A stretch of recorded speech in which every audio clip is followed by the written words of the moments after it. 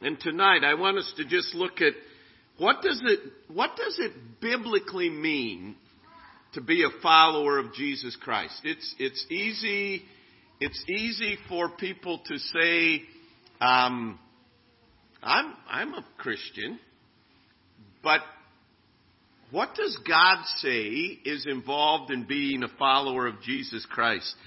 Number one, as you've heard testimony tonight, it's to believe exclusively in salvation by grace alone, through faith alone, in the work of Jesus Christ.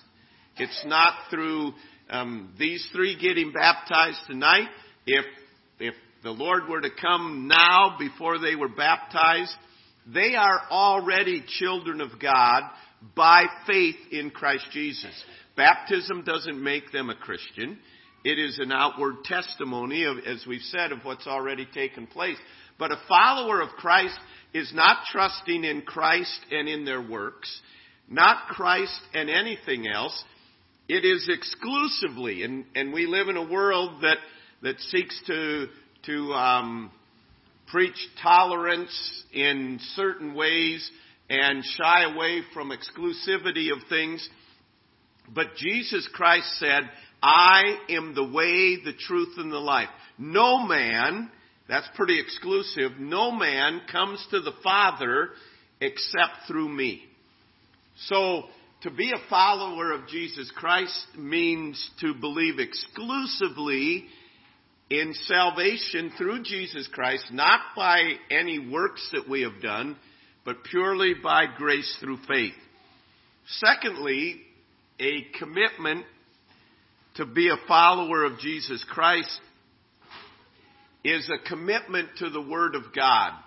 You notice in Luke chapter 9, and again, we understand God has given us His Word to teach us.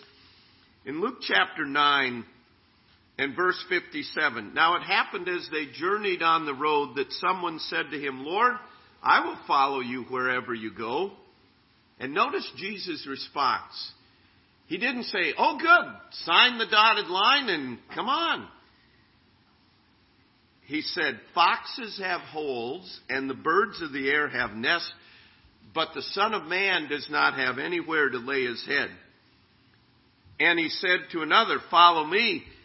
But he said, Lord, let me first go and bury my father. And Jesus said to him, let the dead bury their own dead, but you go and preach the kingdom of God. Another said, Lord, I will follow you, but let me first go and bid them farewell who are at my house. But Jesus said to him, no man having put his hand to the plow and looking back is fit for the kingdom of God. Now you notice in each of these, they had reasons why, well, not right now, let me go take care of this, and we're not going to get into the details of that, but Jesus was urging them to consider the cost and understand, this following me isn't just, oh, I want a ticket to heaven, okay, now I can go do. No, it is a commitment to Jesus Christ and a commitment to the Word of God. Many of you have memorized Colossians 3:16 from your time in Patch in particular. Let the word of Christ dwell in you richly. A follower of Christ, if the Bible were made into a person, it would be Jesus Christ, and Jesus Christ is the Word. The Bible tells us that. So if I'm a follower of Jesus Christ, it means I'm committed to the Word of God. This is God's book. This is the Word. Jesus Christ was the Word made flesh. You can't separate the two. So a follower of Jesus Christ, it means that I have a commitment to the Word of God. But it's also, we learn another principle in Luke chapter 9 and verse 23. Jesus said to them, He was warning them, He said in verse 22, as Christ, I have many things that I'm going to suffer, and I'll be rejected, and I'll be killed, and rise again the third day. And verse 23 said unto them, if anyone desires to come after me, let him deny himself and take up his cross daily and follow me. To be a follower of Jesus Christ, to truly follow him, means there is a commitment of a death to self. It means, you know what? I was running my life before, and all that I knew in my life was sin. I understand I can't continue that and have fellowship with you. I now am no longer going to be the boss of my life. I am committing to you. It's a dying to self, and it's a continual process. The Apostle Paul said, I die daily. Meaning, he said, my will rises up, but I submit my will to God's will. And so it is a commitment that I am following Jesus Christ. I want people to know that. And it is a commitment not only to die to self, but then to have a conformity to the likeness of Christ. We often quote Romans chapter 8 and verse 28. We know that all things work together for good to them that love God, to them who are committed to his purposes. And it doesn't mean that everything that comes into the life of a believer will be considered good, but he's able to take whatever comes into our life and make it work together for good, and this is the good. In Romans chapter 8, the next verse after verse 28, he says, for whom he did foreknow, he also did predestinate. He predetermined that we should be conformed to the image of his Son. So, in other words, he said, he has predetermined that Spencer and Gidget and Asa tonight, in this example, have trusted Christ for the forgiveness of sins. God gave his Spirit to them, and his Spirit is working in their lives to mold and shape them to be more like Christ. He's doing that in every believer's life. So that, honestly, if things are right in our life, 1 year from now, we should be a little more like Jesus Christ than we are tonight. Do we ever get where we're just like Jesus Christ? No. We have the old flesh that's there. But we ought to have a commitment. I want to be like Jesus. When I'm at work, when I'm doing business, when I'm at home, it's a commitment to a likeness of Christ. In 2 Timothy chapter 3, he tells us another aspect of this being a follower of Christ. Writing to young Timothy, Paul wrote to him and he said, yes, all who desire to live godly in Christ Jesus will suffer persecution. Now we say, wait a minute, I didn't sign up for that. But in understanding the big picture, there is spiritual warfare that is going on, and there is the battle between good and evil. And when we accept Jesus Christ as our personal Savior, we have just changed sides, so to speak. We have just changed teams. And we now become a member of God's family. And we are in the spiritual warfare, and as we see taking place around the world, there is a great hatred for the cause of Christ. And he says, if you identify with Christ, there will be those that will not agree with it. There will be those that may not appreciate it. There will be those that hate and despise it. And there will be those that, depending on where you are, there will be those that may seek to make it very, very difficult for you to the point of taking your life. That's what history tells us. That's what the Bible tells us. And you may be here tonight and saying, wow, I thought it was love, joy, peace, everything wonderful.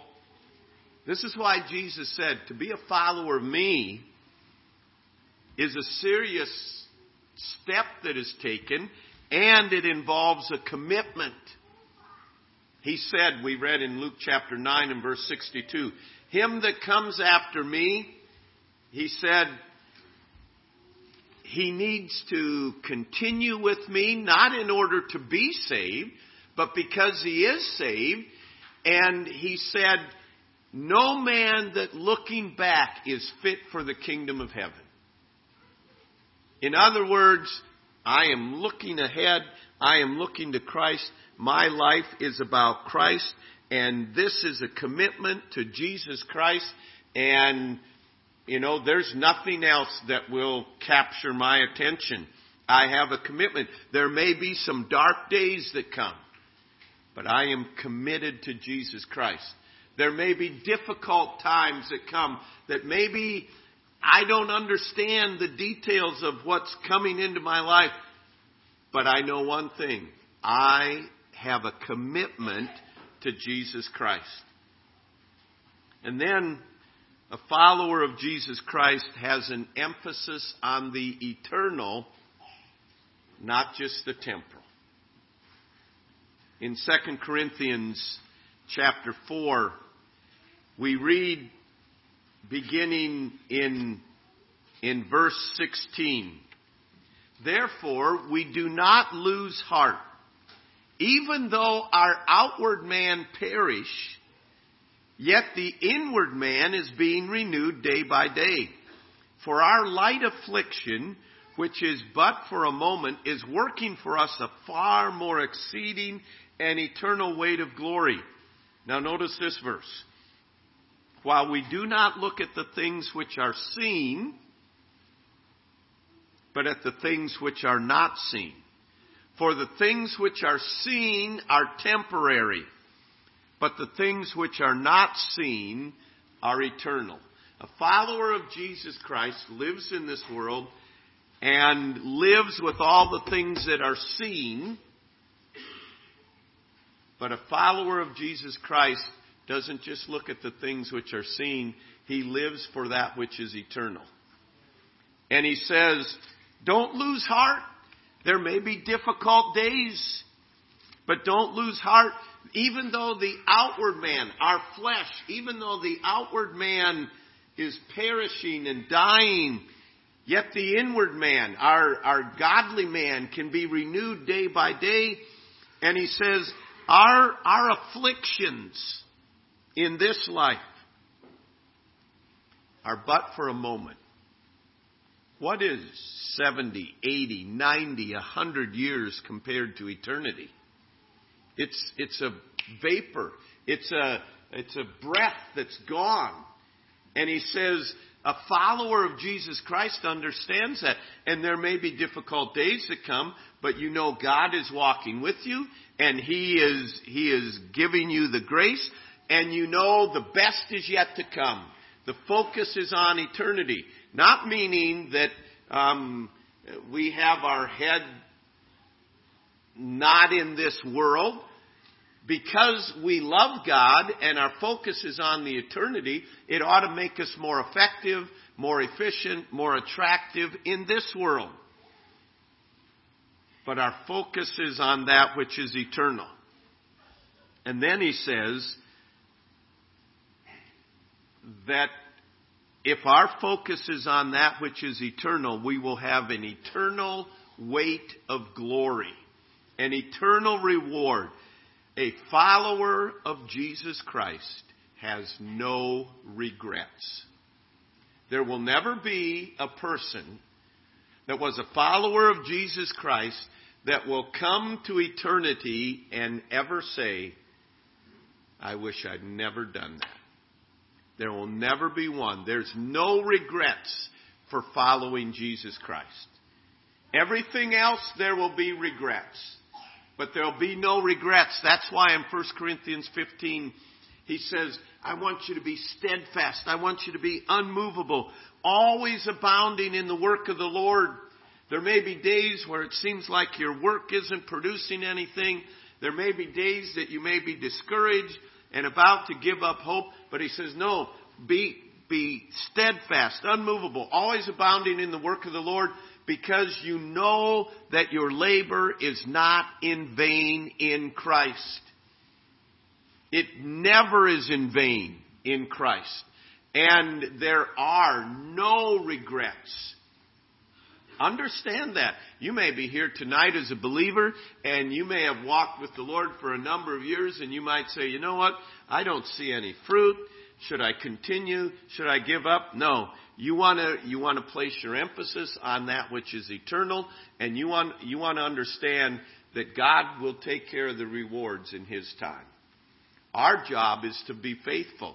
We sang the song, and I thought it was very fitting. The song, "No man that seeketh after things of this life is a soldier who passes the test." If all our focus is on is this life, we're an unfaithful soldier. Be faithful, be working, be running, be serving, be searching His Word for His best. What did we say? Number 2 is a commitment to the Word of God. And an emphasis on the eternal. Living or dying, may honor be His. That's a commitment. Whether I live or whether I die, Paul said, my desire is that God would be glorified. Living or dying, may honor be thine. From this wretched life, you loved and forgave. Every one of these tonight came to a point where they realized they were a sinner, they couldn't save themselves, and they needed Christ's forgiveness. A life that is on fire, may that be my heart's desire, and be faithful from now to the grave. Notice that commitment. May the Lord find us faithful. May His Word be our banner held high. May the Lord find us faithful every day, whether we live or whether we die. See, Jesus didn't have to bribe people to be a follower of His. He made it very, very clear. He spelled it out. Foxes have holes. Birds of the air have nests that He said, following me isn't going to make you rich and famous. But He said, it will bless you now and for eternity. And a follower of Christ begins with trusting Christ for the forgiveness of sins, and it continues with the dependence in His Word. It's a daily process of dying to self and being like Christ. It may involve some cost because you are a follower of Christ. It involves commitment. It involves an emphasis on the eternal, but it is guaranteed there'll be no regrets. No regrets to a follower of Christ. Heavenly Father, we thank You for the privilege to be called to be a follower of You.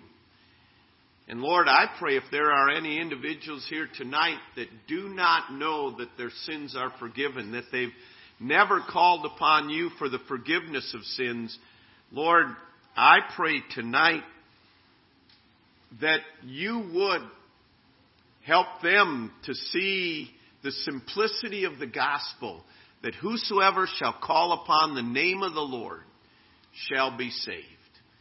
And Lord, I pray that before they leave, if they need help in trusting You, that they'd mention that to someone here tonight. And then, Lord, I pray for every individual that's here that is a follower of You. Lord, I pray that we would have a renewed commitment to Your ways.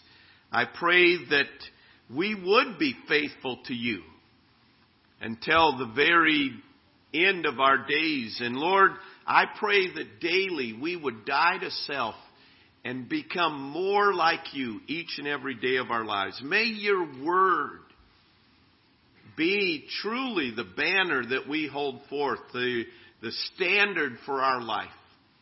And Lord, we thank you for the privilege that we have to be called to be followers of you, the King of Kings and Lord of Lords.